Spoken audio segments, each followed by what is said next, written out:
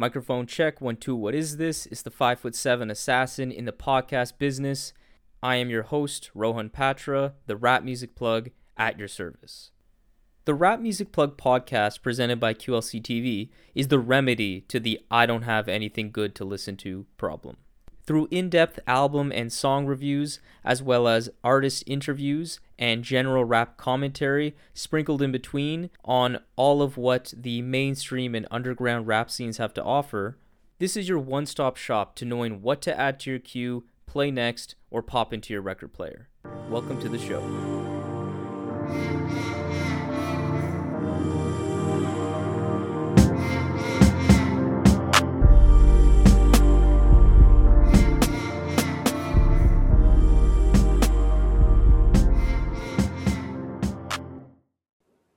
Live from the continuing apocalypse.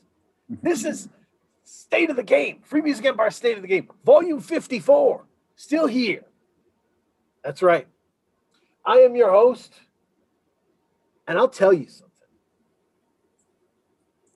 I won't clip my toenails with a fingernail clipper. I'll wait it out till the toenail clipper comes in the mail. You got to stand for something or you fall for anything. I'm Dan O. My co-host in this journey to the center of music is someone, if you meet him at a flea market and he asks to paint you, that's his art. Respect it. It's K. Diggy. Thank you for joining me, K. Diggy. Our guest, returning guest, we're calling this Threesome 2. Nice. This is the rap music plug. He sails through these social media streets like Wally West through Central City, you know, boots to the ground, everywhere but nowhere at once. Welcome back to the program. Thank you for showing up here. I appreciate it. Appreciate having me back on. I had a great time last time, and I'm looking really forward to chopping it up about these comps and discuss all that. And follow me at the Rap Music Club podcast. About it. You go through some of the stuff I go through. You get to interview people. You get to do cool stuff, right? With the Rap Music Plug, subscribe on YouTube. I am always like stupid appreciative of what I'm able to do and talk to these people. It's fantastic. So, by the way, catch up on the newest Haram review. Put a lot of time in. I appreciated that. So, appreciate that. But yes, you reviewed Bushido for Free Music Empire. How was that experience? It was, first of all, again, thank you for giving me the chance to actually write for you guys. I actually, funny enough, used to do only written reviews back when, so this is 2013 to about 2015 for about 2.5 years when I was in university, actually end of high school, early university. And I really enjoyed it. And I hadn't picked up a pen or a typewriter. That's what I did. I typed this all typewriter and I faxed it to Dan. But yeah, I hadn't done that in a long time. And it was a great experience. And it was a lot to talk about when it comes to Bushido, because I personally am not a person that like always loves and jumps for a compilation. I tend to be someone, like, as I say in the review, the things that you can't usually expect with a compilation are the things I tend to really love about like the album experience, like the narrative, the flow, the sequencing, the cohesion, and those kinds of things, the theme.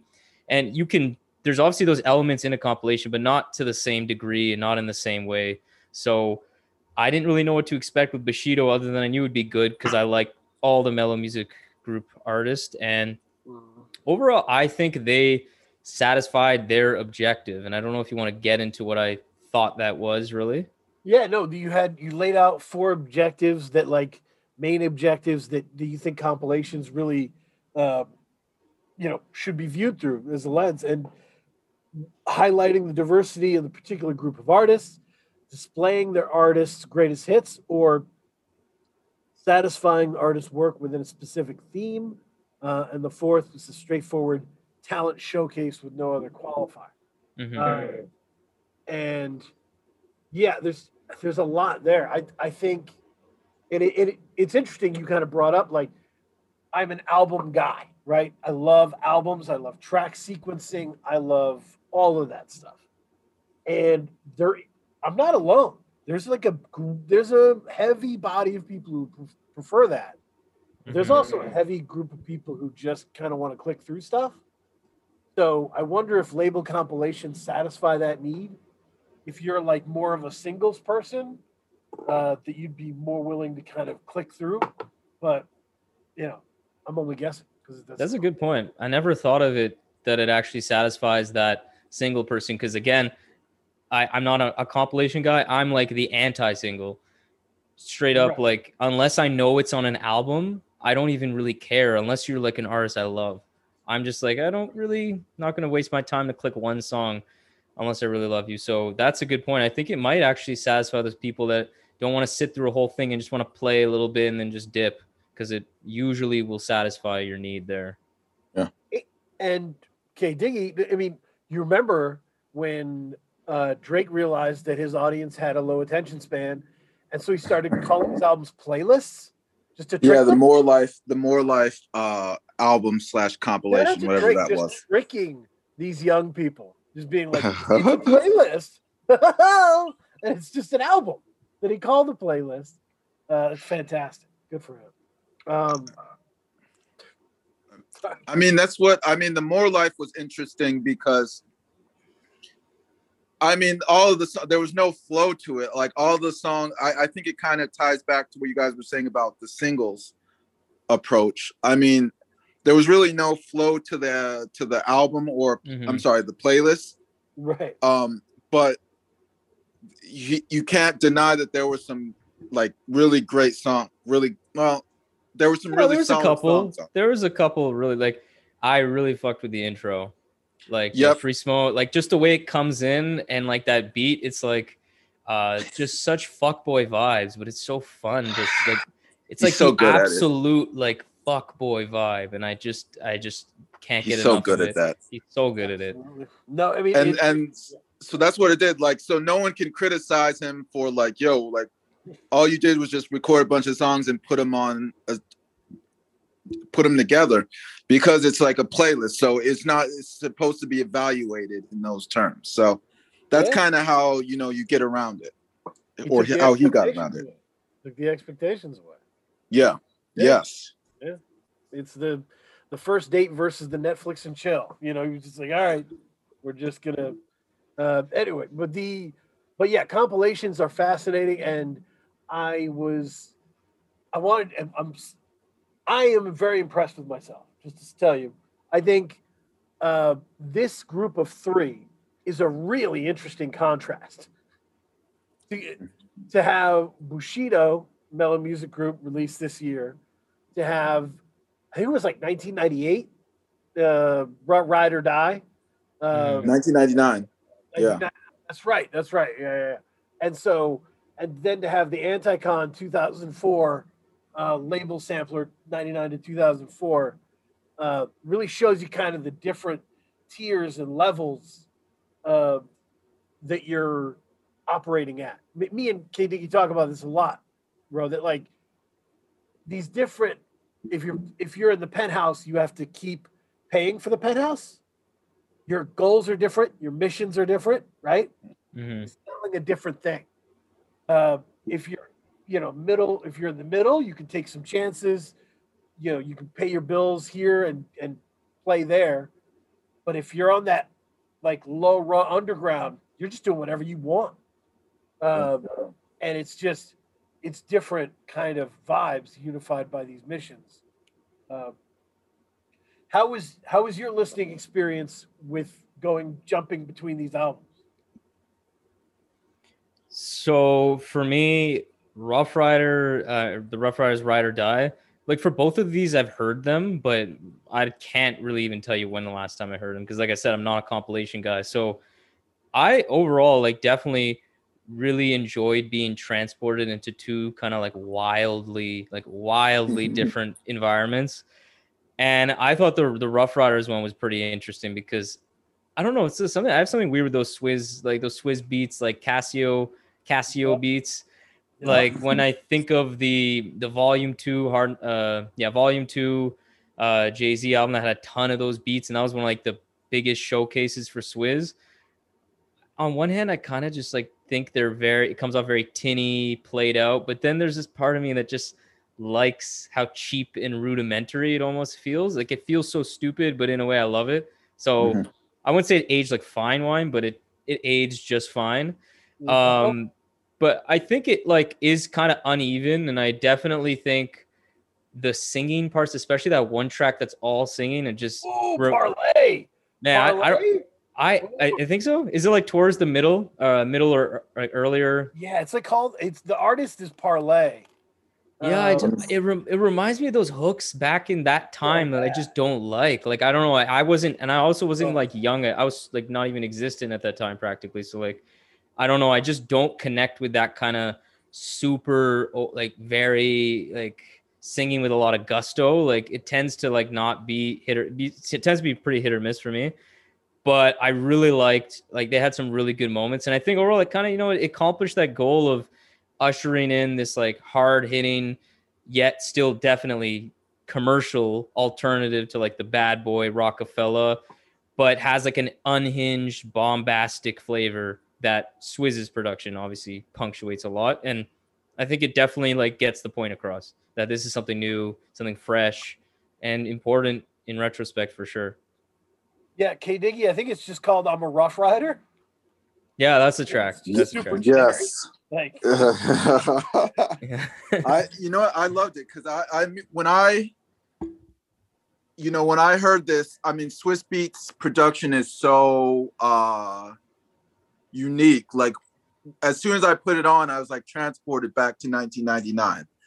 I remember like I was in Chicago visiting my family for the summer of '99, and I remember the song. What is it? Not what you want. That was like a huge. Dude. That was a huge song, and I remember like I couldn't go a day. Like I was in Chicago for 2 weeks or whatever, and I couldn't go a day without hearing that song. And I loved it.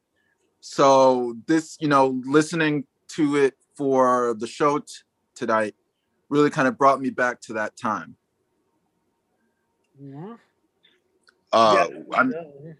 Yeah. So I mean, it really, for me, I think it basically, to me, the Rough Riders Ride or Die Volume 1, it was basically a showcase for Swizz Beatz.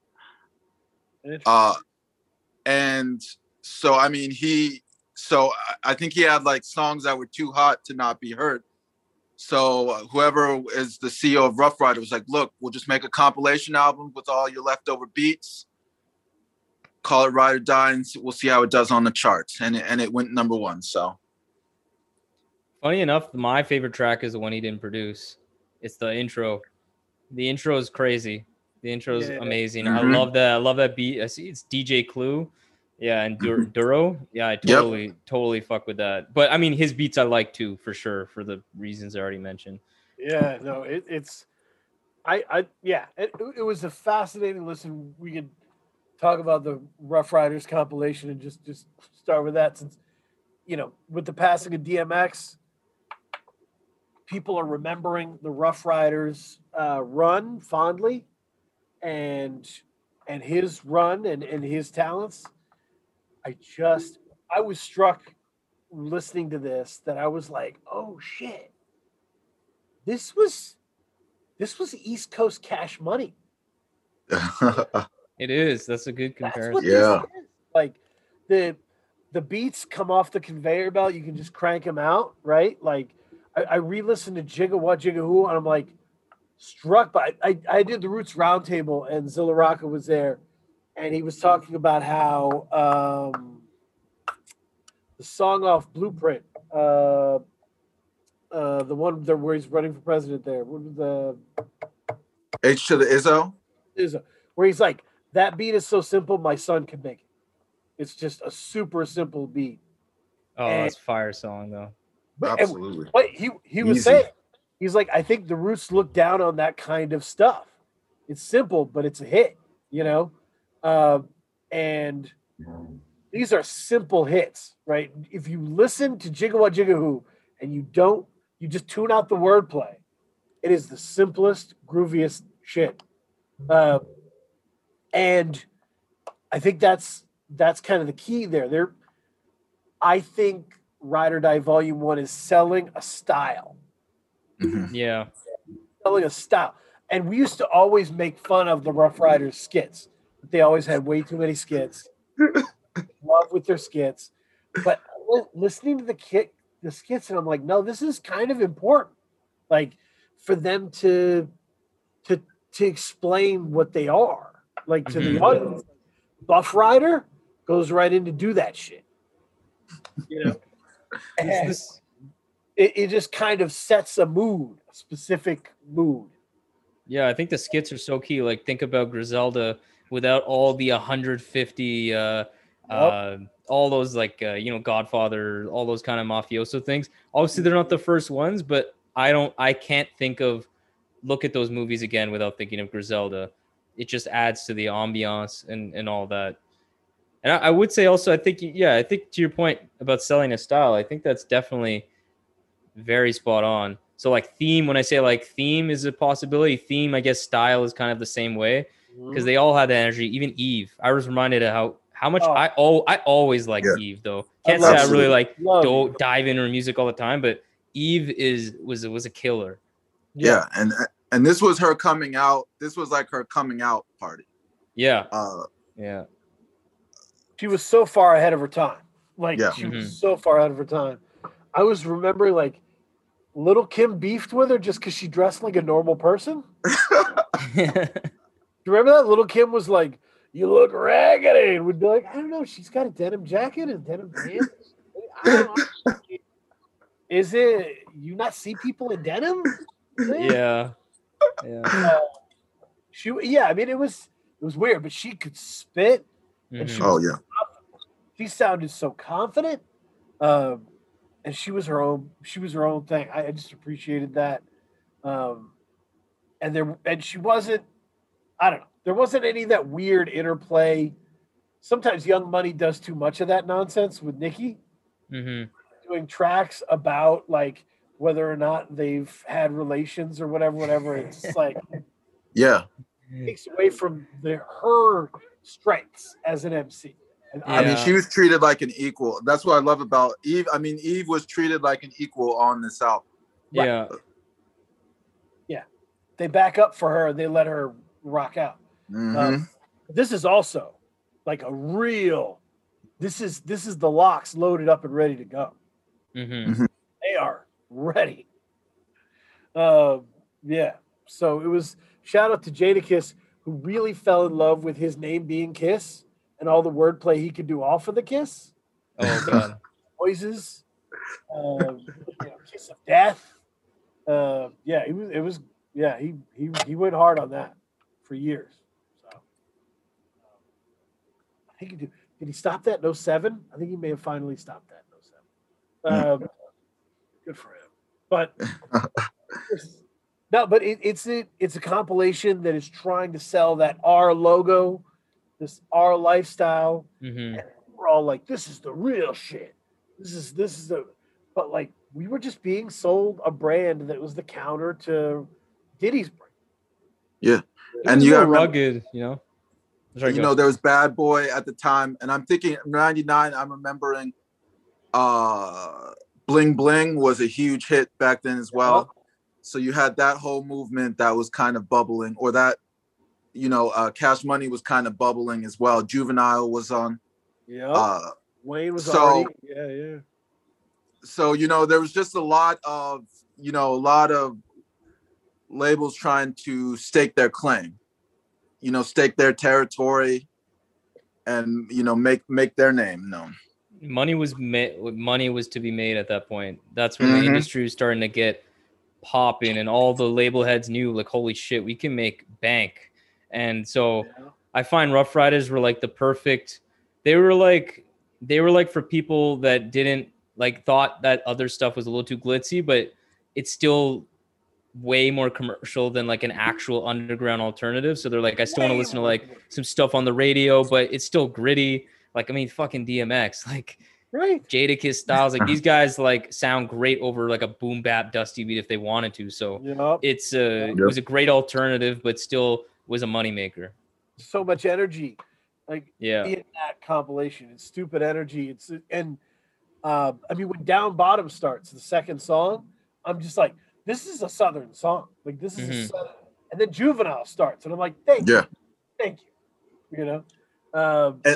And what I loved, like, when I contrasted these two, like this compilation to the other two, what I liked about this one is that there was a little bit of, I mean, because it was basically a Swiss Beats showcase.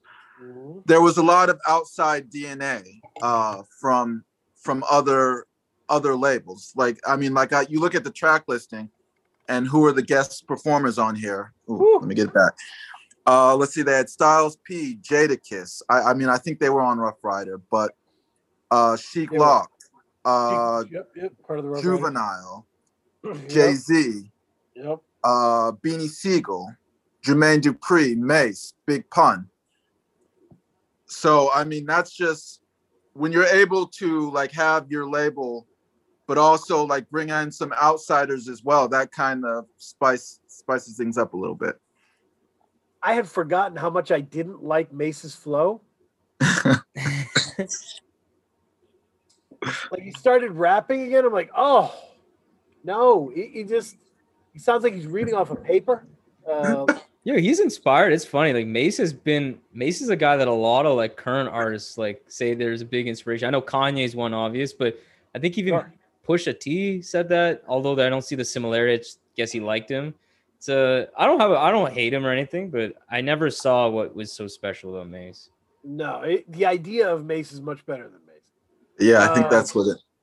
I think that's it. Yeah, I mean, but yeah, they're not doing heavy lifting subject matter wise, right? We're shirtless on motorbikes, we're having a good time, but we're not like, dissecting the world or getting to the truth of anything. But that's what this is. It is a brand, it is a style, and I'm glad you brought up DMX. Think about DMX that I'm listening to and hearing now that I never heard then. Like, really, we were like kind of fascinated by how much he swore and got away with it. And how insane he was, and how like the switch between his moods and all that stuff, right? The stories, the TMZ aspect. But listening to him now, like everything he says sounds perfectly sung. Yeah. The melodic nature of his delivery is hypnotizing to me. Yeah. It's like haunting. And I think that's why he could never successfully go underground. Yeah, there's too much pop appeal. There's too much pop appeal in his DNA, in his musical DNA. Even when he's like rapping a verse where it's like he goes from like even when I do and like that part, like, oh, that's catchy, and you're just starting to head bob, even though he's saying like, and he has a bunch of what, like all that crap in it, like it sounds just infectious, even without trying, which is amazing. No, he could sing. That's what struck me. That's what I think the last song is called Some X Shit. I was surprised by the flow. He had a flow on there that was kind of like a call and a response type of flow, but like he was rapping hard and then he would respond like melodically and like a melodic tone. And I mean, it was very like, I mean, I'd never noticed it before I started paying like I was really paying attention to it. But you're right, there is a lot of melody to his flow. A lot. And you could see how he's influenced. Like you've seen like in today's times, you can't really rap you can't be a mainstream rapper without having some type of melody in your flow. So Mhm. you kind of can tie that to DMX in a lot of ways. Well, and how interesting is it that some of these rappers who have like heavy New York rappers who have heavy melody in their flow, they're completely free of any argument about how they oversing or like they're always relying on that. Like no one ever said that about 50 Cent, even though he was heavy melodic. Yeah. No one ever said that about DMX. Uh, and it's interesting. It's just interesting. We like kind of, we get at other people for having that, but we liked it. We like it sometimes. You know. I feel like when it's your defining trait is when people start to pay more attention and then get more critical, because you're right about that, but also obviously all of the gruff delivery, the ad libs and stuff like that, people would think about DMX, the swearing, like you said, just like the brash nature. So like that could be why he got away with it, because like, yeah, you're right. And also there's people like these days that I think are really influenced by him that I didn't previously realize. Like Freddie Gibbs feels like a smoother version of DMX. Like he's way less staccato and all that, but the Freddie does a very similar thing where I also felt, because I listened to him maybe 2008 when I first heard Freddie Gibbs, and that's 5 years before he had that Pinata album. So I was always thinking, I'm like, man, this guy's gotta get popping in one day. He's just too catchy. There's just too much rhythm. There's too much melody. There's too much energy in this to not work. And obviously it did work. Yeah. And I think when he signed to Jeezy's label, like you could see the hooks change, and really the hooks went to another level. And then, he weaponized that. But it's a great comparison with Gibbs and him. I think that generation, right? My generation, I don't know why I'm calling them that generation, they had a thing like I tell my wife, I don't like honey. I don't like honey. She starts naming all the shit she makes me that has honey in it. And I'm like, yeah, a little honey. I don't have to look at it. Just a little bit. Mix it in the. That's fine. Tell me about it. Keep it under wraps. That's kind of how we wanted our melody. Like you're shirtless on a motorbike and you're swearing, and that's what I'm going to focus on. I'm not going to think about how catchy this. I think that was how we were. A lot of us. Yeah, you can look at Pac too. Like, there's just that's. I always usually make the reference for Freddie is always Pac to me, but you're right when you're saying DMX, I see that too. But Pac, like, man, I never heard anybody when I first got into hip hop when I was younger said, "Oh yeah, Tupac's got such a good like singing voice. He's such melody." No one ever even thought to say that. No, but I certainly, like in the army, I remember like sitting around with poker games and putting on Tupac, and everyone is singing it,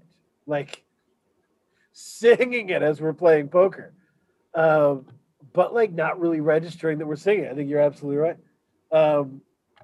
It's weird, but it's interesting. I think in terms of general goals, I had two things that stuck with me. One of them, K Diggy's already put on the table here. It's all about production. It's all about you showing what kind of production your label has. Right? Here's our sound. And the other thing is, it's got to be too long. Has to be too long. This was under an hour, right? I think it is. And even then it felt too long. So you remember Stro Elliott was on the Super Duty Tough Work podcast. Great dude, smart stuff. He said what you want to do when you set up your website. He's a big set up your website guy. And he says when you're an artist, you set up your website, make sure to have everything you ever did in a music section. Because you want to wow them with how much you've done. You want them to be able to scroll down and be like, "Wow, there's a lot of work here." Yeah, this, because as if I'm an album guy and I fall in love with this stuff, now I'm gonna dive. I'm gonna just dive into this world and start collecting, right?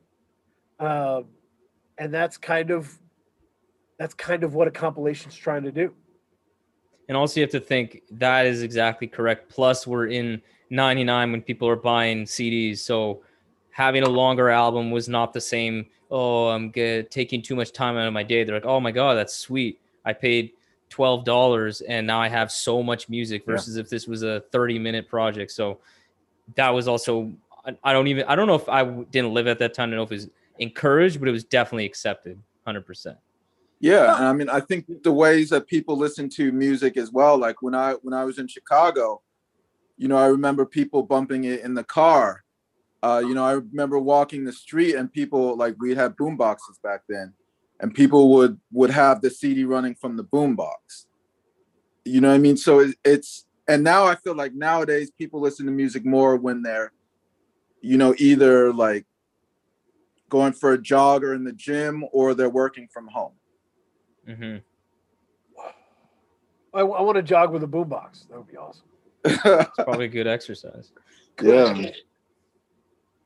But the other thing to add on to this point, because you make great points, is we didn't have the developed media industry that we have now, right? So you put out a compilation album, and now you've got buyers who bought that album who are saying, "Who's the guy on track 12?" Right? Mm. I know this guy, and I knew this guy, and they delivered. But also this guy on track 12. I really want to buy his stuff.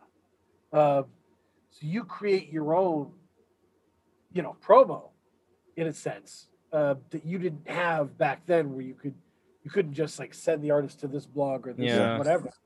Yeah. I mean, this, as I said, this was the album that launched Eve. Yeah, fair.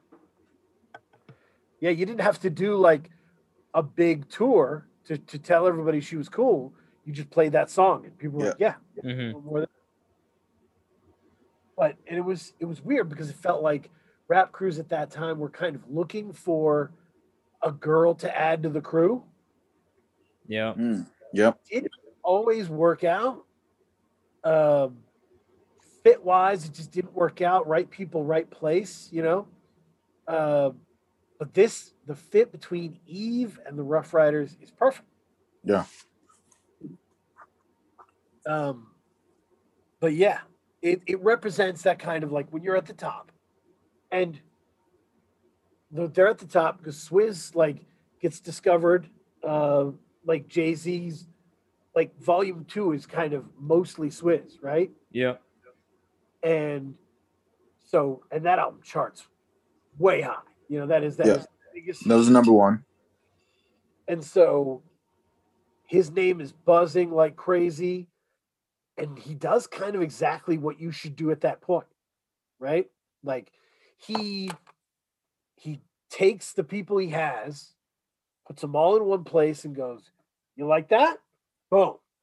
He gets Jigga What Jigga Who from Jay, puts it in the middle, and goes, "Now buy into my experience." And it launches this attack. Oh. Yeah, exactly. It's fantastic. It's why like Mike Will Made It snatched up those two goons and made Race Remond. Like Racing, yeah. Because you want to control your own success at some point. Yeah, so, Swizz's moves have been underrated. Yep. Swizz's moves have been underrated. I mean, the dude literally no other proof required than he has rapped on however many verses he's rapped in his life, that amount of verses too many than he should have. Yet somehow he always gets allowed to rap a verse, and it's always usually trash. Oh yeah. But he's just allowed to because people like him. He's definitely good when it comes to the relationship A&R side, and his beats are still good. He still makes good beats now. He just doesn't produce as the same prolific rate, but he can still produce his ass off. It's kind of like a spot up shooter who can play for 20 years as long as he can hit the shot. You know, he's still just making these bangers, and like the move. One of the moves these devilishly clever moves that he makes, he opened a studio where people could record. And guess what? Snoop is stopping by. All these people are stopping by to record their albums, and Swizz is in the building, and he's like, "Let me throw you a beat." That's smart. He's on everybody's shit. Yeah. I mean, you think about you could argue that the reason they got most of the guest artists that they got on this album was because of Swiss. Oh, Yeah. 100%. 100%. Oh, yeah. So, I mean, as I said, I've listened to it, listened to this album in 2021. This was a Swiss showcase for me. It was surprisingly fun, and there's just a lot of good minds behind this album. I loved mixing up the playlist with the Anticon one. I didn't try doing that. I definitely didn't try doing that. Oh, it was so good. I would do like 2 Anticon songs and then be like, bang, give me a Rough Riders song. Because, I mean, that Anticon was 32 songs. It's not short. Mm-hmm. But it is, it kind of made me, it made me a little emotional. I mean, this is kind of the sound of Maine, a lot of these guys are from Maine. Soul, Alias, DJ Mayonnaise, who's on that label, who retweeted that we were doing this. These are all people from like Maine, New England area, St. Francis from Rhode Island. And they started this thing, and it was boldly different. Definitely. Mm-hmm. Listening to it now, and I'd be interested in how you heard it, K Diggy, but it sounded like a bunch of kids who were like, no, I think rap music can do what alternative music does. And basically set out to do it. Yeah, I mean, for me, I think it ties into what you were saying at the start of the show about, the different level of expectation, depending on where you're at in the, I guess, music hierarchy, hip hop hierarchy. And for me, like, it just sounded like it was a bunch of kids, just having a good time and just making music, and wanted to show the world what they could do collectively as a group. And they weren't like it. It didn't sound like they were trying too hard, or they were trying to make like a masterpiece compilation album. It just sounded like they just wanted to show the world what they could do as a label. I was floored by the production at hand, by how good the production sounds. Mm-hmm. Yeah, it sounds beautiful for a lot of the points. And that was one of my biggest takeaways, definitely in contrast, especially with the Rough Riders, as we just talked about. That was basically a big objective, was a Swiss Beats showcase. Yet I find the producer is given so much more time to breathe. There's at least a couple instrumental tracks here, if not a lot of songs where it's like instrumental music for like 2 minutes of the track. And I found that was particularly interesting because in addition to what K Diggy was saying there, I think another key objective that this album had was to, I'm trying to figure out a way to how to describe it, but it's this sound that has like warm ambient elements to it, but very lo-fi still. Like the drums are often like very lo-fi. And you made a very good point, Dan, about like hip hop's answer to alternative music, because I actually had this thought independently as I was listening to this album. I was also listening to one of Odd Nosdam's album, Burner. And the same thing applies because that type of singing is here too, where it felt like dream pop. Yes. The way of singing, the tone, the vocal kind of effects they had, just the tone of it, the timbre, and then mixed with that kind of like ambient, really in your face, kind of like it collides with the voice to where the voice isn't trying to be too separate. It's very like mixed in with the beat. It gave me so much dream pop vibes, and I thought that was super interesting to hear. I never noticed it when I listened to this music like way back when, and I loved it for the most part. I mean, yeah, no, there's a bunch of emotional reactions listening to this album, but like you're right. Darla is the example I would give on that. That Y song, Darla, which is like about a pet in a cage. Track 29. Yeah. It's so weird, but it's so like alternative. Like it's sung kind of in a very alternative way. My other takeaway from this was just deeply missing Alias, Brandon Whitney. I don't know.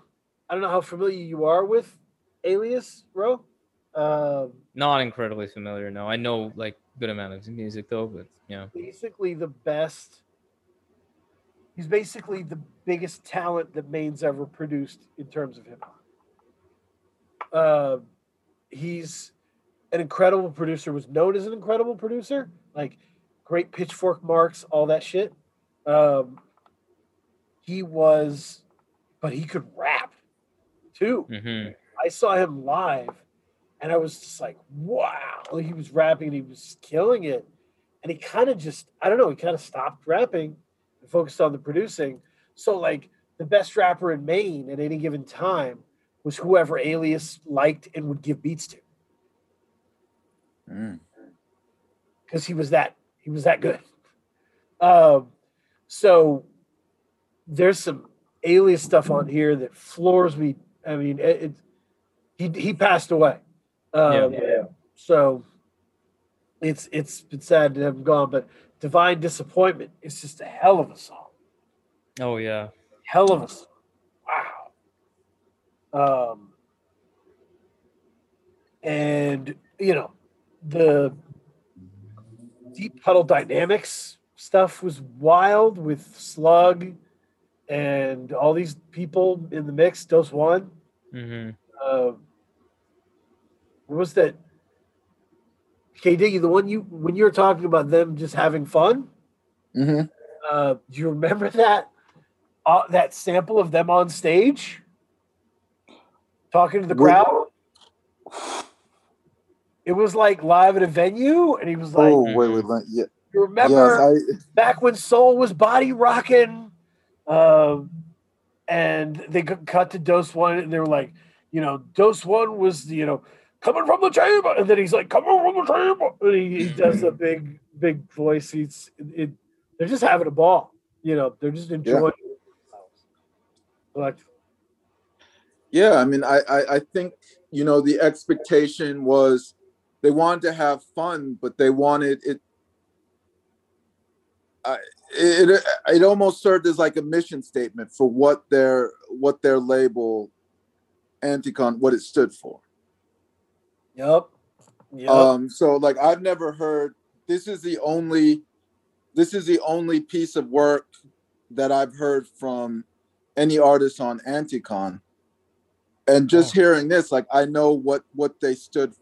I know what the label stood for, what they were trying to communicate, you know, what they were trying to, you know, transmit out into the world.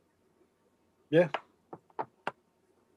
No, it's like I you know, it's breathtaking. It was breathtaking for me, right? It was just a lot there because as jarring as some of the sounds were, as weirdo as some of the songs got, there's some really pretty sounds on it.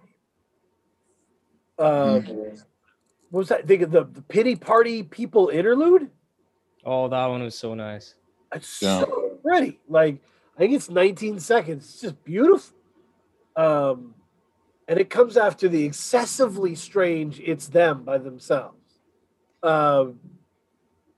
It's perfect. It just they're just throwing you in all these different directions. And you don't care, and it's a great brand. It's a great brand, and I think you said they're throwing each other I mean, throwing us in a variety of different directions. I find that aspect of this compilation is very similar to Bushido in that it is definitely showing off. One of the key aspects is showing off the diversity. It's like, look at our label. There's a look at all these different artists and sounds and vibes we can give you. But I found it flowed really nicely in both cases, because I think, to K Dickey's point, they all exist in the same creative world. They all seem to abide by that mission statement. So I never even really caught myself noticing the transition. I'm like, oh, this is a really different song from that other one, because it kind of just made sense. It flowed, even though the songs could be quite jarring in difference a lot of times. And one thing I noticed too is also, you know, the compilation, the name of the album is Anticon Label Sampler 1999 to 2004. And the compilation was released in 2004. So it almost serves as a look back. They're not creating for the future. It's almost as they're looking back at the last 5 years of the label and giving you what they think truly embodies the last 5 years of, you know, not only the label, but their lives as artists in general. That's great. And I think that's a key distinction between this and the other two compilations. The other two are looking forward. They're like a, you know, like a bookmark, like, okay, this is where we're at in 2021 and 1999. But this was more like the Anticon compilation album was more of, this is what we did for the last 5 years. This is where we were at. Mm-hmm. Right. See all this? We've already accomplished it, you know, and you should catch up, you know. Mm-hmm. It's a good deal, you know, and it was, it's interesting. So it's good that it's long because it's dizzying, right? It's hypnotic. You don't necessarily need to hear every track, but if you hear enough, you'll pick sections apart or follow artists and listen to those artist tracks, and you'll grow from there. Yeah, and I think it also, especially in hindsight, I can't speak to how big they were at the time of 2004, but in hindsight, seeing names like Odd Nosdam and themselves, some of the bigger artists that came out of that label, obviously, how timeless the sound is. I can't even still to this day, I'm trying to think of a reference point of like, oh, that artist like does a similar thing. And now when it comes to the sound, the production, I still don't know of a producer that has that Odd Nosdam weird tape hiss. Like I can't describe it. It's so warm and like warped. There's those field recordings. I don't know if any artist has even tried to do that. No, I hear you. Well, and that's the crazy thing is like we've looked back and everybody celebrated Def Jux, right, and how experimental their sound signature was. But Anticon kind of gets left out of that conversation. Mm-hmm. And they were crazy experimental. They didn't have the talent on the roster. Yeah, that's the main reason. Def Jux had. But in terms of production, they were super ahead of the game. And interesting. Innovative. I remember there was a podcast, Call It Culture podcast, where Curly Castro was talking about how, you know, don't sleep on Maine. They do some innovative, weird stuff out there. Mm-hmm. And that reputation is built on these guys, built on Anticon. Mm-hmm. Just a really interesting label, and I hope that they are kind of rediscovered and put to the forefront in an interesting way. Mm-hmm. Someone, or by some generation. I don't know if you guys still do those recommendations at the end, so I'm just going to say this one now, and then I'll try to think of one later. But Burner, Odd Nosdam. I don't know. Is that how you... By the way, I never knew how to say his name. Is it Odd Nosdam? Odd Nosdam? Nosdam sounds better, but I don't know. We all said Odd Nosdam. We all Nosdam? Okay, cool. Yep. So Odd Nosdam Burner, I think came out in 2006. That album is unbelievable. I was listening to it while I was on a walk, sunny. Just was exactly what I needed. It's kind of like oddly sad in a lot of ways, and I actually had a little back and forth with him on Twitter. Yep. And it really was illuminating. Some of like the gunshots. I had a whole thing about how I thought this song sounded like. He's like, yeah, it was field recordings of like some Asian gang was like had a crazy violent interaction with these people right outside his house, and he recorded it, and that's on Untitled too. And I'm like, Woo! Okay, that adds to it. But Odd Nosden Burner, that's a classic. And that's how effective this compilation was, right? That you were like, I'm reaching back on these guys because they were unique and interesting and fully formed in a lot of ways, right? They didn't interlock and depend on one another for successful songs, right? Mm-hmm. They could kind of all make their own stuff or make collective stuff, and it was fine either way. Soul still making albums. A lot of these guys are still rocking. Yeah, a lot of them are. Yeah. So, but yeah, pivoting to Bushido. I have to say, I think I might like the narratives around Bushido even more than Bushido. Interesting. What do you mean by that? Yeah. Start with the first, right? The most important narrative that comes out of Bushido for me as a hip hop fan is, and this is just me cooking up weird, wild conspiracy theories with no information. Alchemist does Haram, which is a huge step. Mm-hmm. Huge step. And then he does this song with Kelly Chris. And he's tweeting about Curly Castro and how great he is. And my head is spinning, and I'm thinking, what if Alchemist is kind of bored with the pop guys? I think he's been telling us that for years now. Like, think about his past work.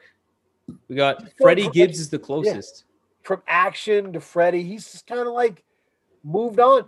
And if he's peeled off the top of a layer of like the next level guys, and like he can do full albums with these guys, that would be amazing.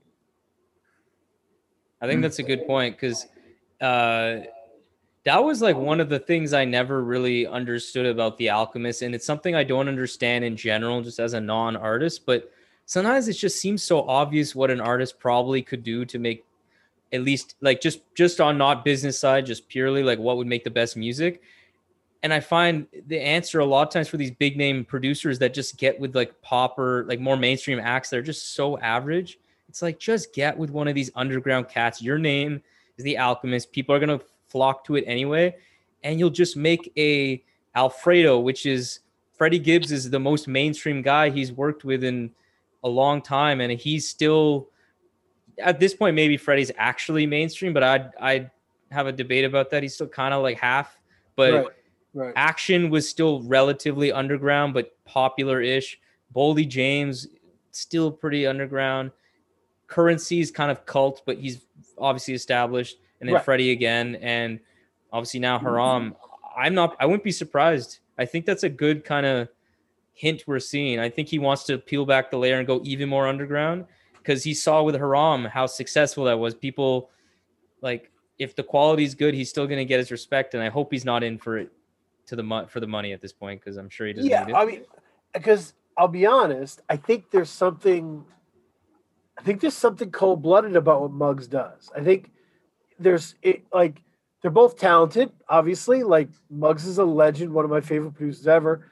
But there's something kind of cold-blooded and economic about what Muggs does. He kind of like, once you reach this level of visibility within the hardcore sphere, then I do an album with you. Mm-hmm. It's like a rite of passage. Yeah, whether it's Ego, whether it's Rome Streets, whether it's whoever. You reach this level, we do an album together. Thank you for your business. And he just kind of keeps running in the same circle. You know what I mean? He's looking at Crime Apple like, your number's up, we'll do it then, you know? Mm-hmm. And I don't know. I mean, so Alchemist wants to play and wants to get weird. And who better to do that with than, Kelly Chris or, Curly Castro or any number of these cats who were just like, sound amazing over that stuff. And he has that, he's involved. I don't know if you guys saw it on social media. April 30th, there's some album, we don't know what it is, that's coming. That had the same photo was tweeted by a number of artists, including The Alchemist. And we're talking about Earl is the one I'm hoping it's his project. We know the relationship, but past that, we're talking about people that are definitely not to the level of an Action Bronson ever was, even definitely not a Freddie Gibbs. Pink Saifu, Boldy James, obviously, Navy Blue, Mavi, people that make sense, but again, he doesn't need to be making music. He's definitely above them in stature. And I love that he's doing something with them. Love it. And I'm expecting him to continue. At this point, you're making a good point. It reminds me of kind of like that later day, what we talked about with Pharoah Monch. I forget the term I used, where you reach a certain level where it's a passion project phase. Yep. Alchemist doesn't need to be chasing recognition, legacy. He's not worried about his legacy. And definitely not money. So it's like, I just want to do what I'm passionate about. And I think he's just really energized by these underground cats these days. Yeah. I mean, if you get too bored, right, feeding that economic model, you become less good at what you do. Mm-hmm. You have to put both feet in what you're doing, right? To do it. And what I would say is like, as your level gets higher, the expectations get higher as well. So if you're working with certain artists, there are certain expectations for, what your sound should sound like, or, the quality of the beat. Like the higher you go, the less experimentation that you can do. Right. So if you're able to work with these bubbling rappers or artists, you're able to experiment more, and you're able to kind of stretch your wings a little bit more than you are with, someone like a Freddie Gibbs at this point. Yeah. And there's no rule saying he can't feed Eminem a beat if he wants to while he's producing Pink Sifu album. Like, right. Kind of do both if he wants, like, no problem. But because you're not losing the names out of your phone, like, Right. But he can put his energies in different places and have a ball.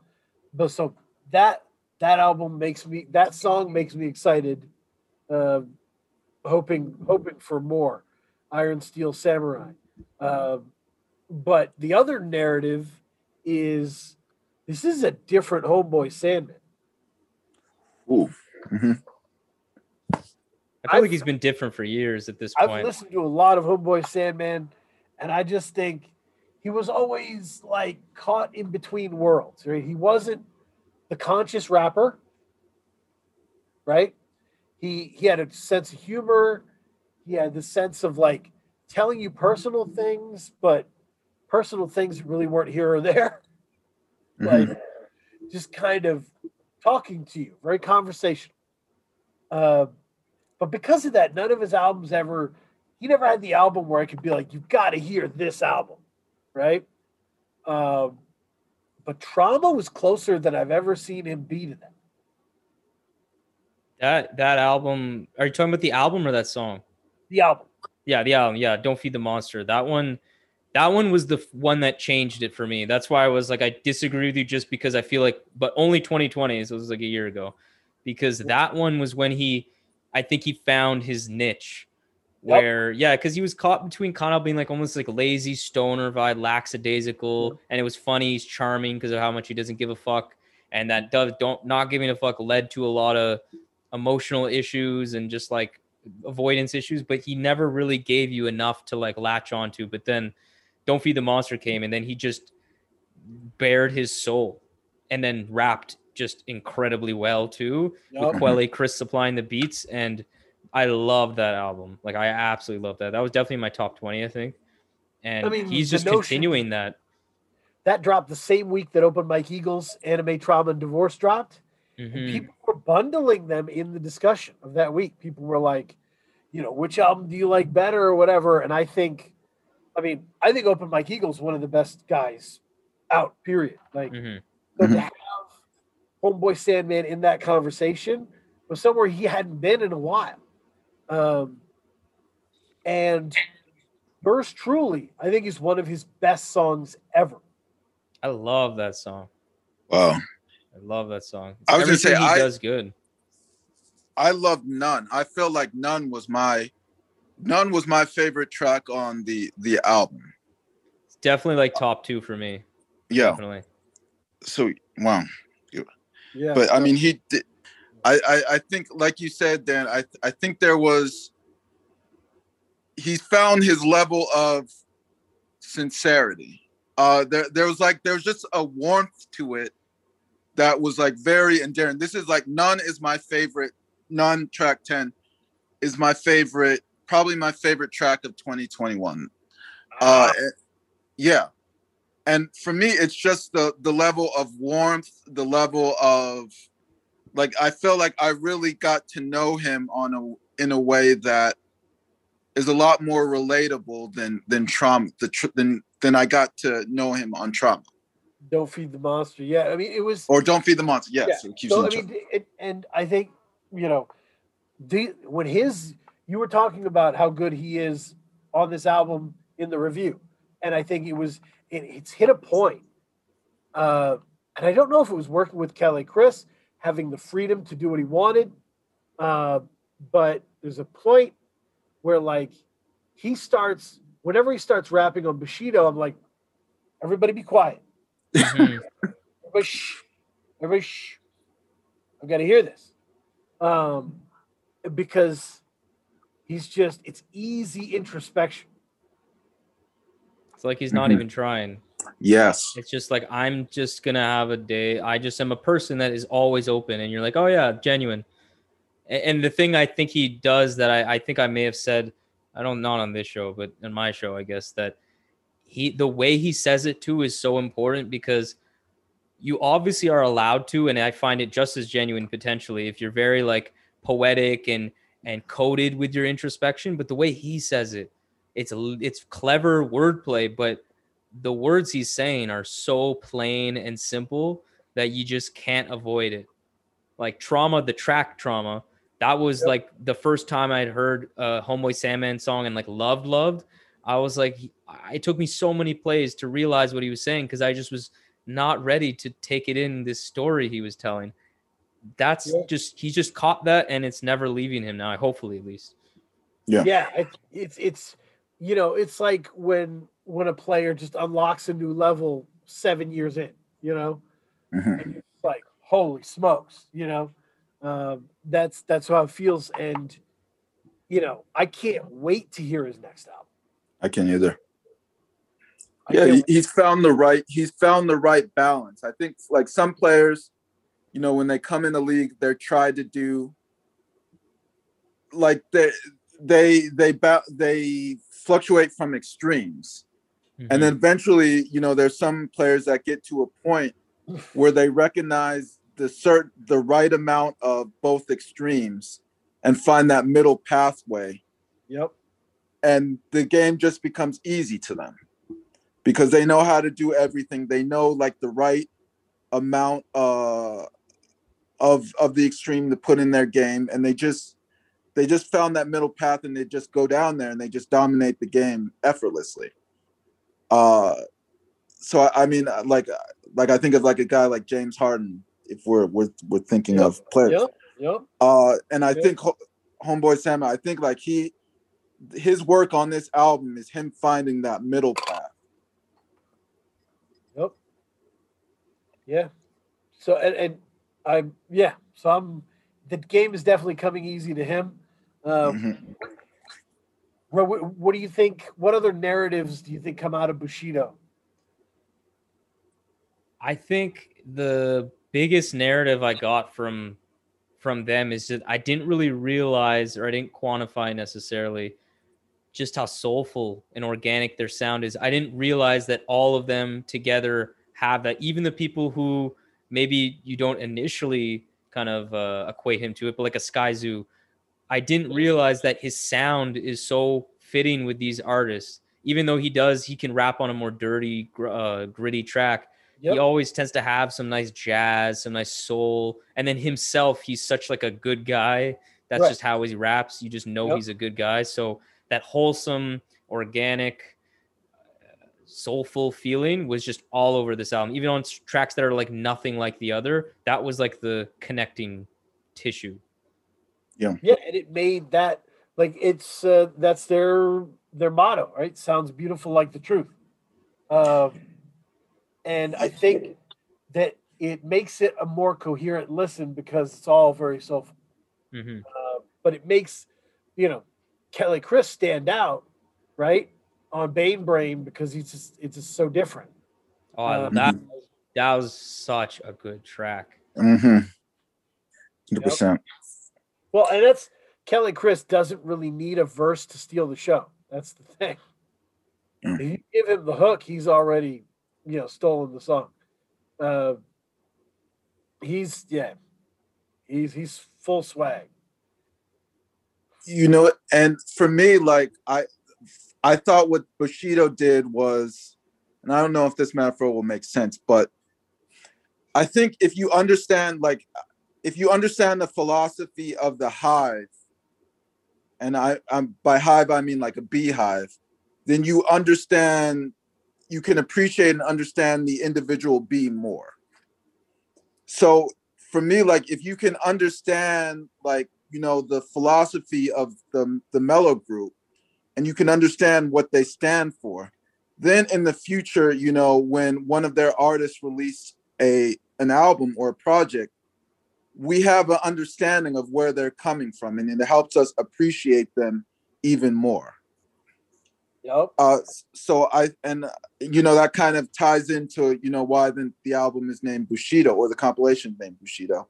So I think they do a good job of establishing what their label stands for, and providing a context for the listener to understand, like a Homeboy Sandman or an Open Mike Eagle, because we understand and we know where they're coming from. And understanding what they stand for, one of the things that they stand for, and it is very slick, they're very well run, is they first they put their foot in the door, bringing in kind of people who had been pop people, but were old now and had kind of fallen off the radar, right? Popular, important rappers like OC did an album with Apollo Brown. Yeah. Did an album with La Orange, right? All of a sudden, Joel Ortiz falls from grace. He's on Mellow Music. Stolly falls from grace on Maybach. He's on Mellow Music. So they're good at bringing those kind of giving those guys a second chance, right? But they didn't want to be a retirement home. So they bring young new cats all the time. Namir Blade, Solemn Brigham. They bring young cats in, and then in this compilation, one of the things they really dig, they mix them up. Yeah. They mix them up. Black Rock, right? Joel Ortiz, Namir Blade, Stolly, and Solemn Brigham. That was heat. That shouldn't work. It shouldn't work, but it does. Does. Open Mike Eagle, Namir Blade, Eloquent, Symbol of Hope. I mean, they're doing this all throughout of just like taking the kid and the vet and putting them together. I loved Outlast. I loved hearing Dueling Experts with Joel Ortiz. I thought that was a lot of fun. Yeah, I mean, it's like, to go back to the sports metaphor, there's some teams where the culture is so strong, they're willing to take chances on veterans because they know, like, once they get in here, they'll figure it out. We'll give them a direction, we'll give them a role, and they'll figure out how to use their talents best. They're like the Patriots. Yeah. Legit. Like the Spurs, I think of the Spurs are another team like that. Yep. I mean, they've renewed Rudy Gay's career, made that man millions. Yep. I mean, and there's people I don't even listen to a lot. Like, I don't listen to a lot of RJ Payne. I think, David Ma accurately kind of puts, like, I don't need people yelling at me. From a texture standpoint, I work hard. I work hard all day. You know, I'm raising a kid. I don't need you yelling at me. I didn't do anything wrong. Anyway, but RJ Payne comes on here on Black Man and kills it. Amazing. Murs comes on, turned Garveyite, and really smart song where he is pulling quotes. Oh, that was amazing. Yeah, that was such a strange song. Bars after it that connect to the next quote. Oh, I love that song. Murs has been rapping so long that you get the vibe like he's like bored with doing it conventionally. I thought this is one of his like YouTube videos, like, cause I'm forgetting the publication that he's worked for many, like he's so big into that. Right. And for the longest time, I didn't know they were the same person.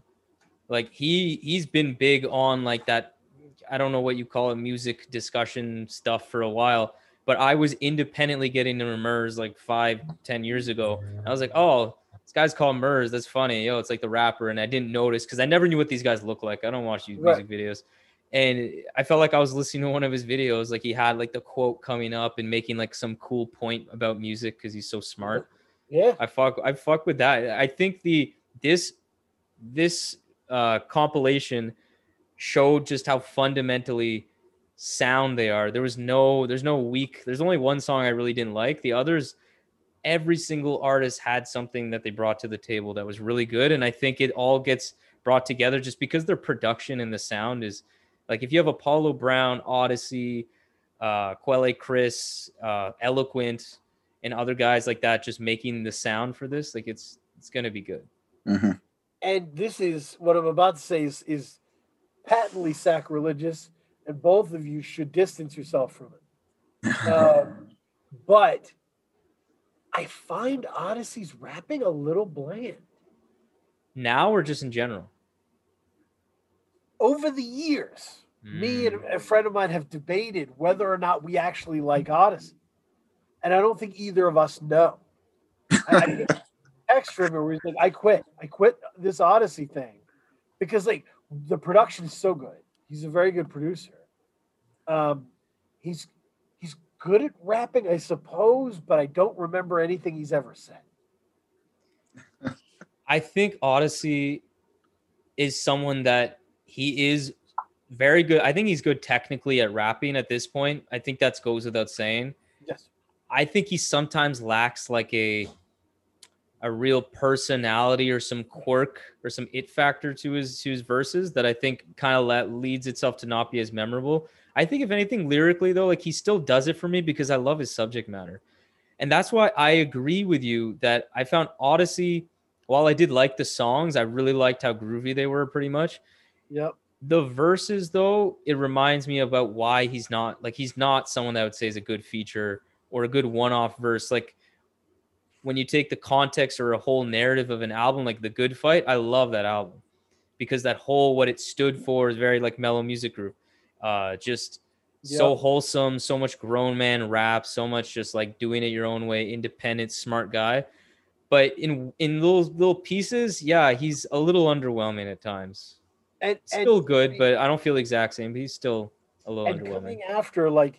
Coming after yours truly to swing into like No Trouble was just you're like, he's unlocked it, but you have not. Like that was what it felt like to me. But to focus on the positive here, like I'm buying all the Solomon Brigham stock I can. He killed it. Every time I put Marlo on any song, my wife starts dancing. Like it's just what it is. His flow, his ability, his technique is great. He's not someone that clicks really, at least for me, he didn't click very early. I heard Marlo 1 when it came out, as soon as it came out, heard it recommended from a couple people I know, and I was not unimpressed, but I was just so like, all right, next, like Right. Yeah. not too wowed by anything. And I fucked with Larange at that point already. Oh yeah. But Marlowe 2, about last year, I finally kept listening to it, and then it just unlocked. And then I realized this guy's got such a personality and an energy and a lyrical ability that's just so, he pops off the page like anytime he's on a track. Marlowe 2 is an enormous step up from Huge step Marlowe. up. Larange 2 killed, like his production went way out there, more than just the jazzy rap typical, and it worked. Marlowe 1, I was like, kind of like, I don't know what you see in this guy, but I'll roll with you. And by Marlowe 2, I was like, holy shit, this is like you knew and I didn't. And this is a thing. And I think it just continues here because whenever he's put near other people, he smashes it. You know, as we said, Black Rock, he smashes it. Yeah, he's just the Marlowe song, the solo song is great. There's also shout out to Kambata. I really liked that Nightmare song. That was fun. Yeah, I think they did a great job. Now that you mentioned like the production, I think they did a great job with the sequencing of the album.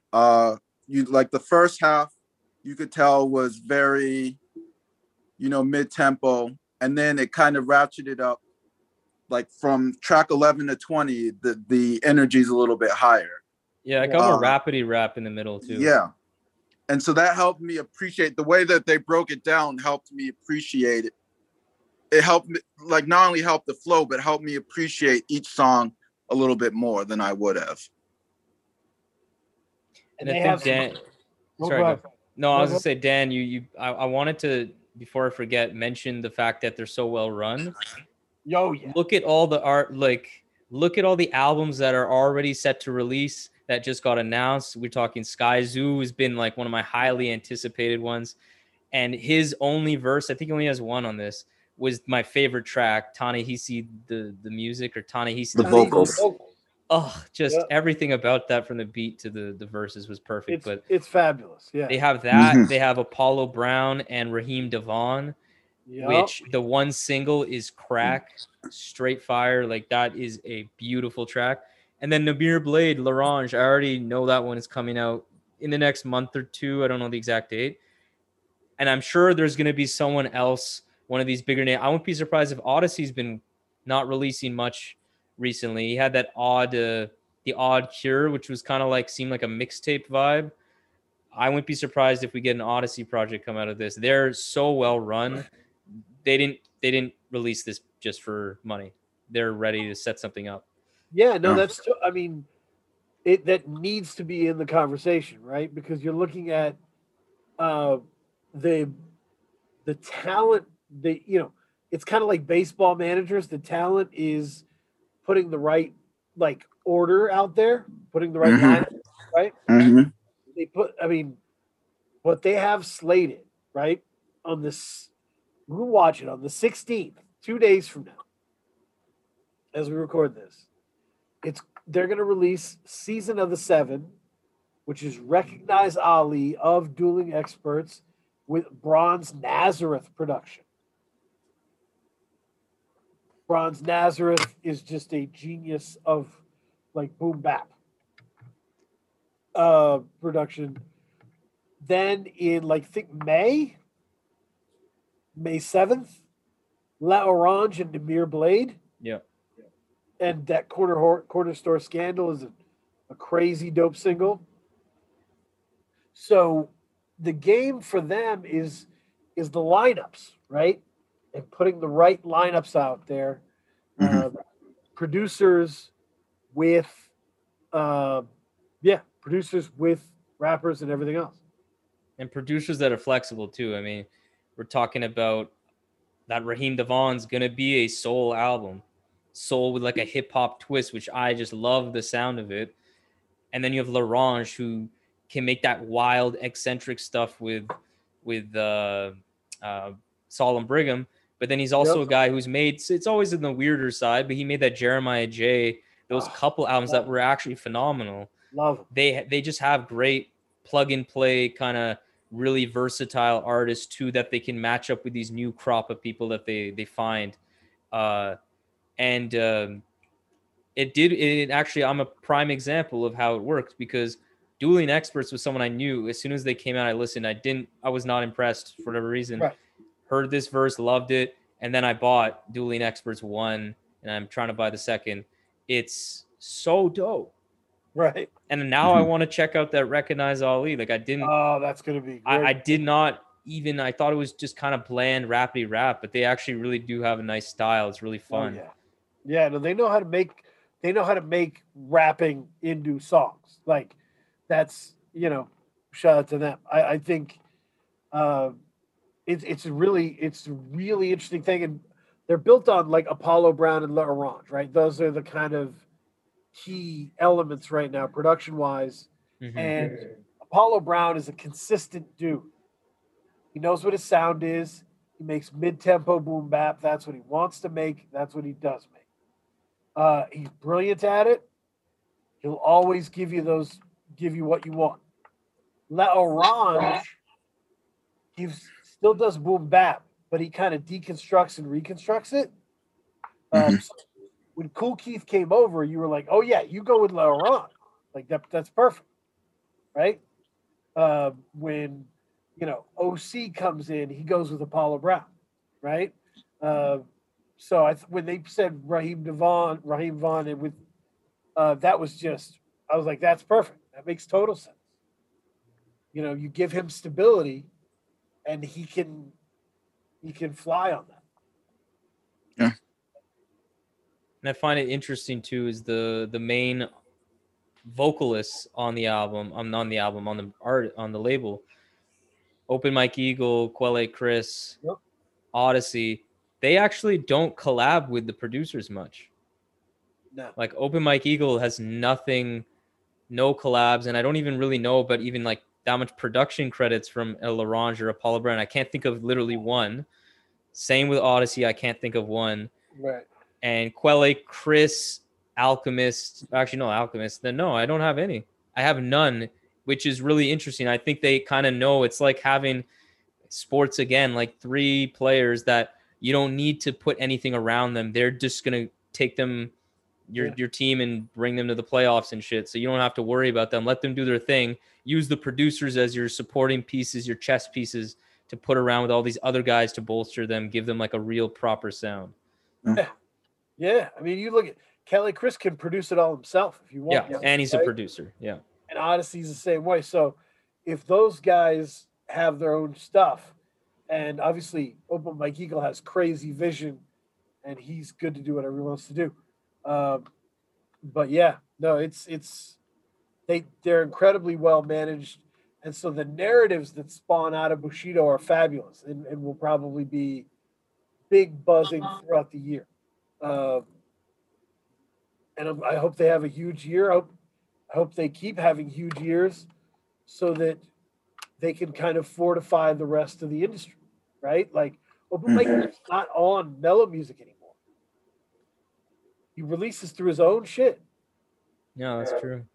Because of how well he sold on Mellow Music, he has his own podcast. You know what I mean? So it's been good for everyone, right? So I want them to be a finishing college for artists, so they can get their stuff together and go out and do their thing.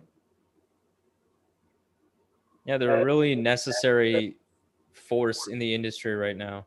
Because Absolutely. I mean, the label is dying out in a lot of ways, especially in the independent scene. A lot of independents don't even have that kind of decision of, oh, should I even pursue this? It's almost always a no these days.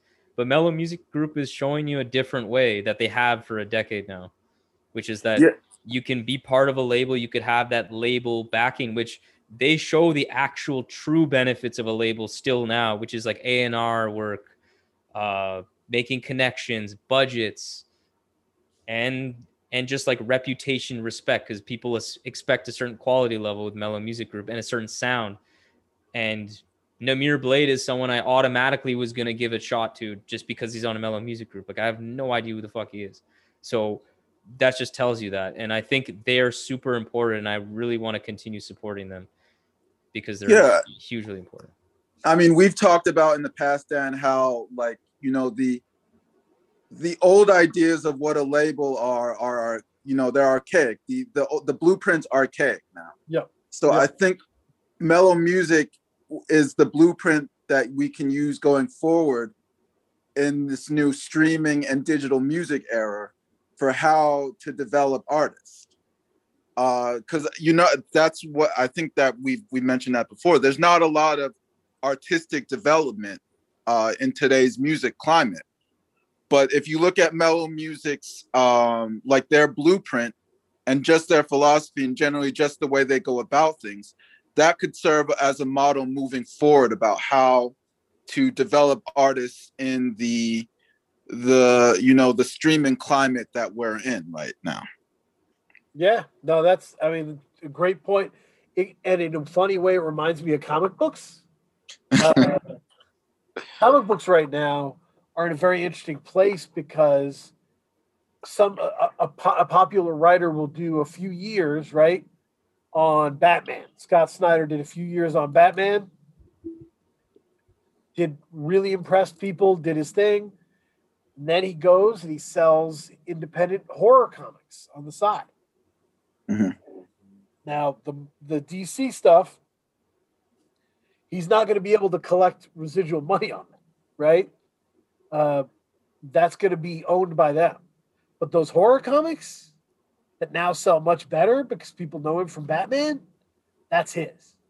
Mm-hmm. So, but it's not like cut and dry. Like the Walking Dead guy, Robert Kirkman, he's like, he'll like never do big comic books again because he wants to own it all, right? Dame Dash style. But Scott Snyder, people like that, they'll jump in, do some Batman stuff or do some superhero stuff, jump back, do some independent stuff. Why not? To have streams of income, to loosen it up, right? No phone plan, no contract, just stay here as long as you want, right? Yeah. And that's kind of Mellow Music, right? Stay here. They're like an ecosystem. Yeah. Mm-hmm.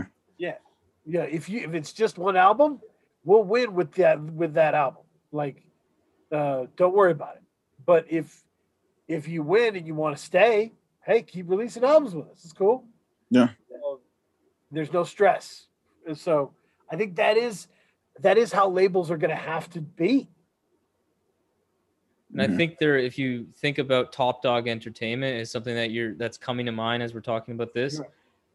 I feel like they suffer from a problem where I actually look at the label as not a label. I look at it as like a giant group.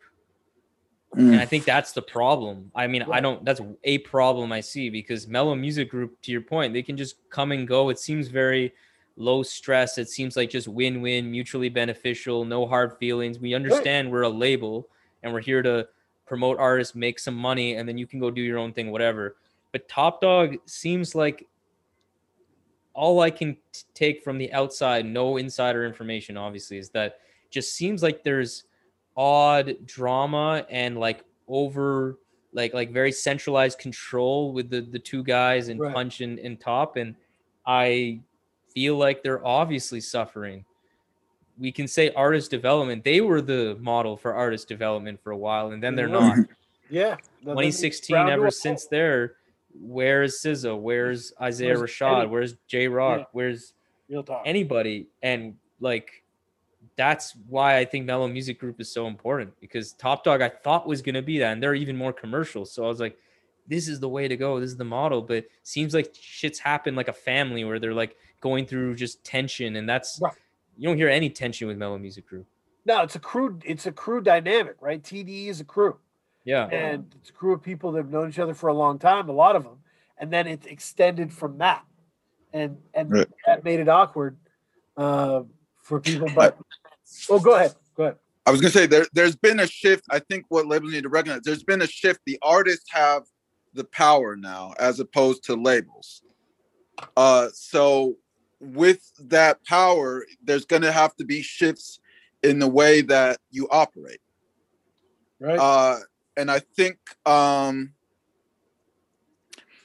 what mellow music does is, what they've done well is, they established their sound and their philosophy. So, if if an artist works with mellow music, they know what to go in, like they know what their sound is going to, they'll have a general idea of what their album will sound like. Mm-hmm. And that way, they can do that album and then they can go do another album that could sound completely different. And they have that freedom. I think with TDE, Top Dog, they're very strict about their quality control and what they want their artist albums to sound like and what they think they should sound like. So that control can be good, and it can also be restrictive in some ways as well. Yep. Exactly. By the way, let me give you a weird regional take on mellow music, okay? Because I was reading stuff from a while ago. Like I became fascinated with mellow. They started in Arizona. Yep. They're not in LA. Wow. They're not in New York. They're in Arizona. So they built what they were doing on very practical bones. The guy talked about it. The guy who runs it said most big studios will have, they'll have a studio that's always open. And artists can just come in whenever they want, lay verses, smoke, hang out with friends. We don't do that.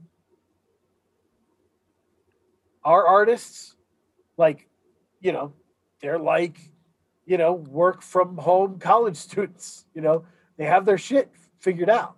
They come to the studio, they lay their shit, they leave. We pay for it, but they're not hanging out. And I think they built it on practical bones. So you see the first artists that were embraced mellow music are people like Kelly Chris, Apollo Brown, Chris Orick, Odyssey. A lot of those people are from Detroit, Stick Figure from, Nebraska, like Midwest forgotten places within the U.S. And it must have been appetizing to go, wow, these guys are successful and they're not in L.A. Yeah, that's a good point. Yeah. They're closer to me, and I live in the middle of nowhere. So that's cool. Like they were kind of an anti-established thing. They were born on practicality. Mm-hmm. They were not born out of a friendship between legendary artists. They were born out of practicality.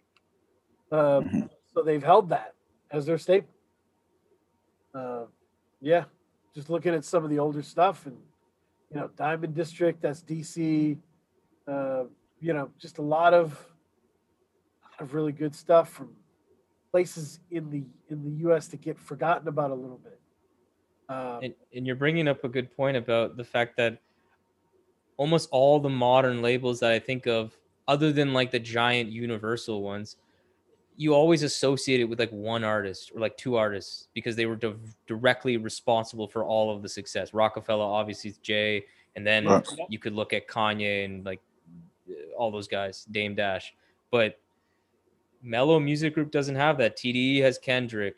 Brain Feeder Records, you were saying LA. I'm thinking that's pretty successful indie. Still Flying Lotus, though. Still Flying Lotus is shit. Like, Mellow Music Group doesn't have that one guy to where you may feel like overshadowed. You may feel like, oh, it's really their label, and then I get their scraps. Like, that's what good music. We've heard that Kanye was terrible as an executive, not surprising, and people's kind of would just get scraps for their album rollouts, while one artist would just get this giant thing.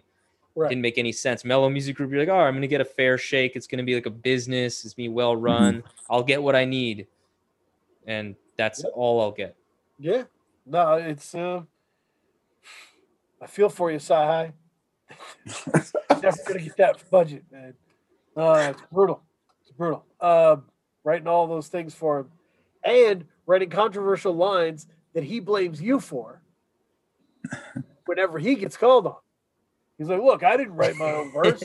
He did. I paid him for the verse and said it, but anyway, love him. He's such a great guy." So, transitioning into recommendation corner, I've organized my recommendations in a humble brag manner. So was it the 16th? Yeah, 16th. I'm going to be talking to Def C. Hey, nice. Interviewing Def C. He's got a new. He had an EP called Scenic. He's got the deluxe edition, twice as much stuff, incredible stuff on there. It's a full album now, and it's excellent. And he's excellent.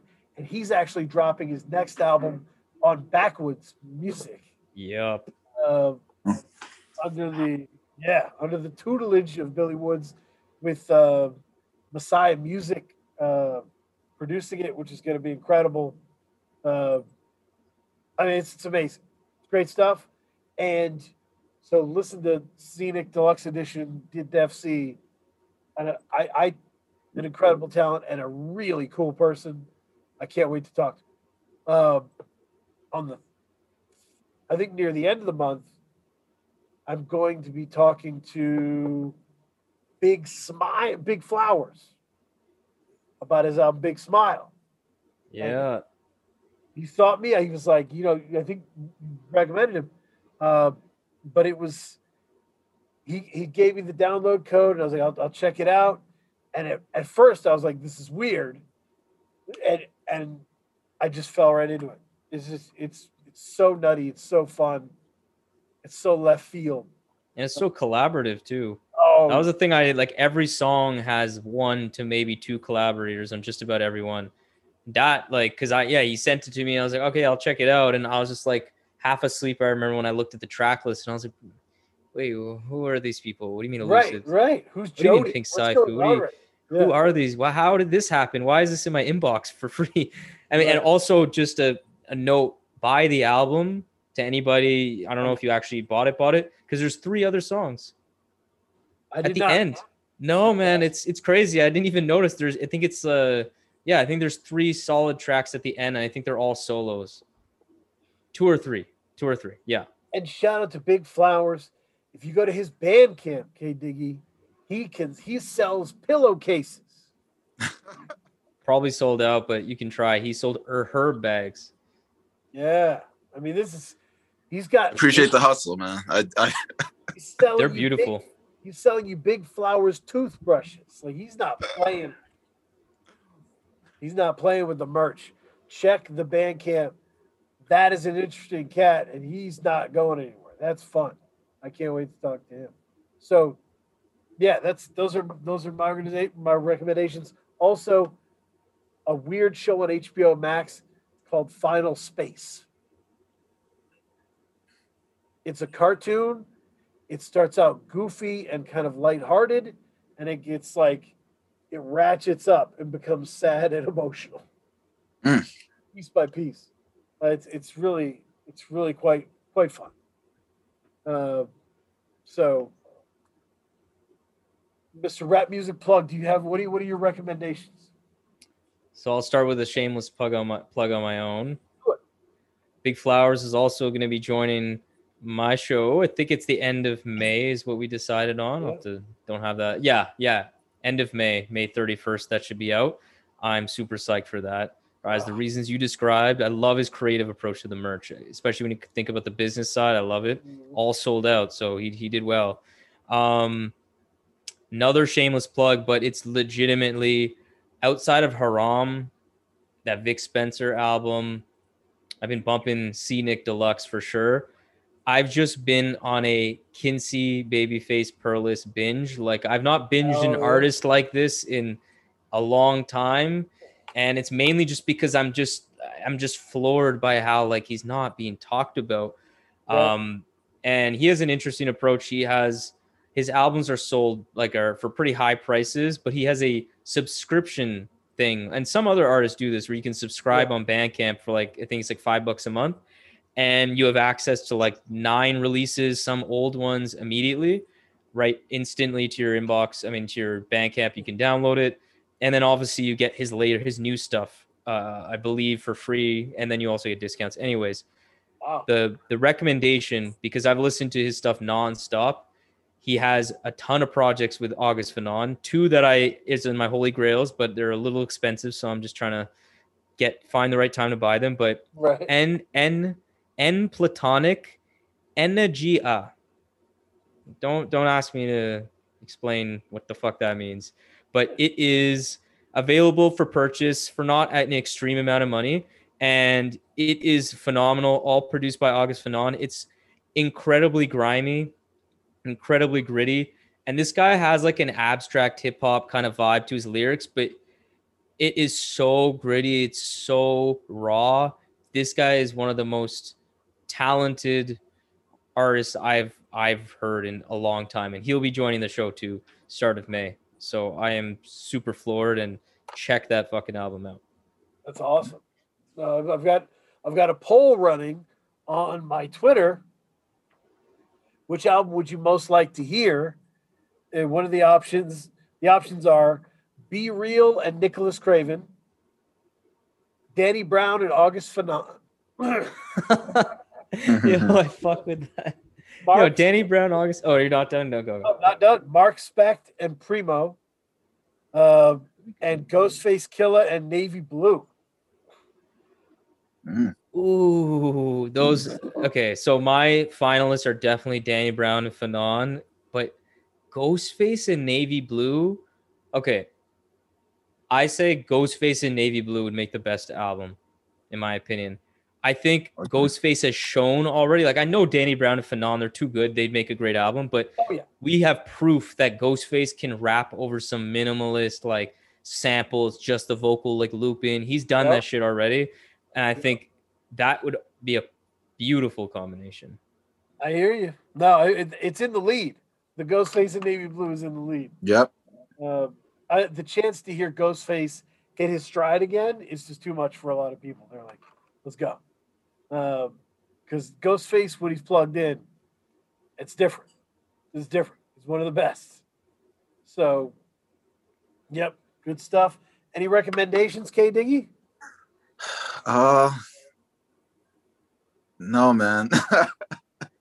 How about Taylor Swift's Fearless, Taylor's version? Dude, is that a new album? I'm not gonna listen to it, but I'm curious. Why is it Taylor's version? Is that like a deluxe? No.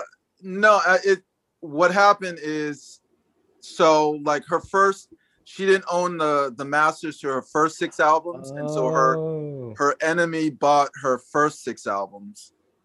The masters to her first 6 albums. So she just decided, you know what, I'll re-record each album note for note, and then re-release them where I own the masters. So I'll be able to make the money. I said that in jest. I mean, it's an interesting concept. It is. Re-recording old material. But yeah, I mean, that's it's K recommendation is what he told me when we first met, which is don't kiss people when they're sneezing. And I've always abided by it. Don't do it. Don't do it. So appreciate everybody. Shout out to Taylor Swift.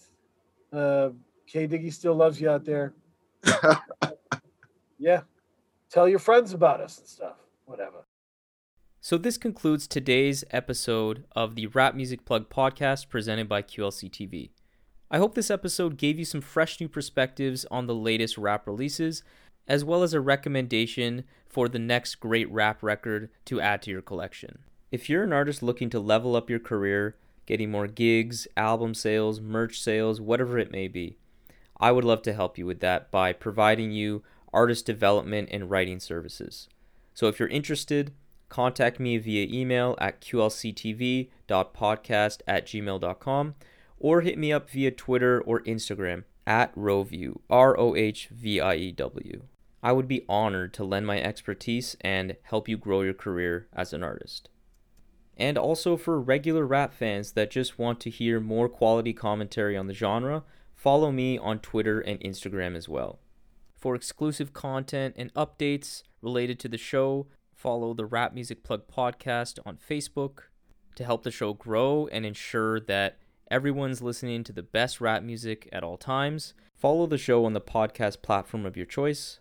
Make sure you leave a review and rating on Apple Podcasts so that the show can be spotlighted by that wonderful algorithm and be exposed to more people.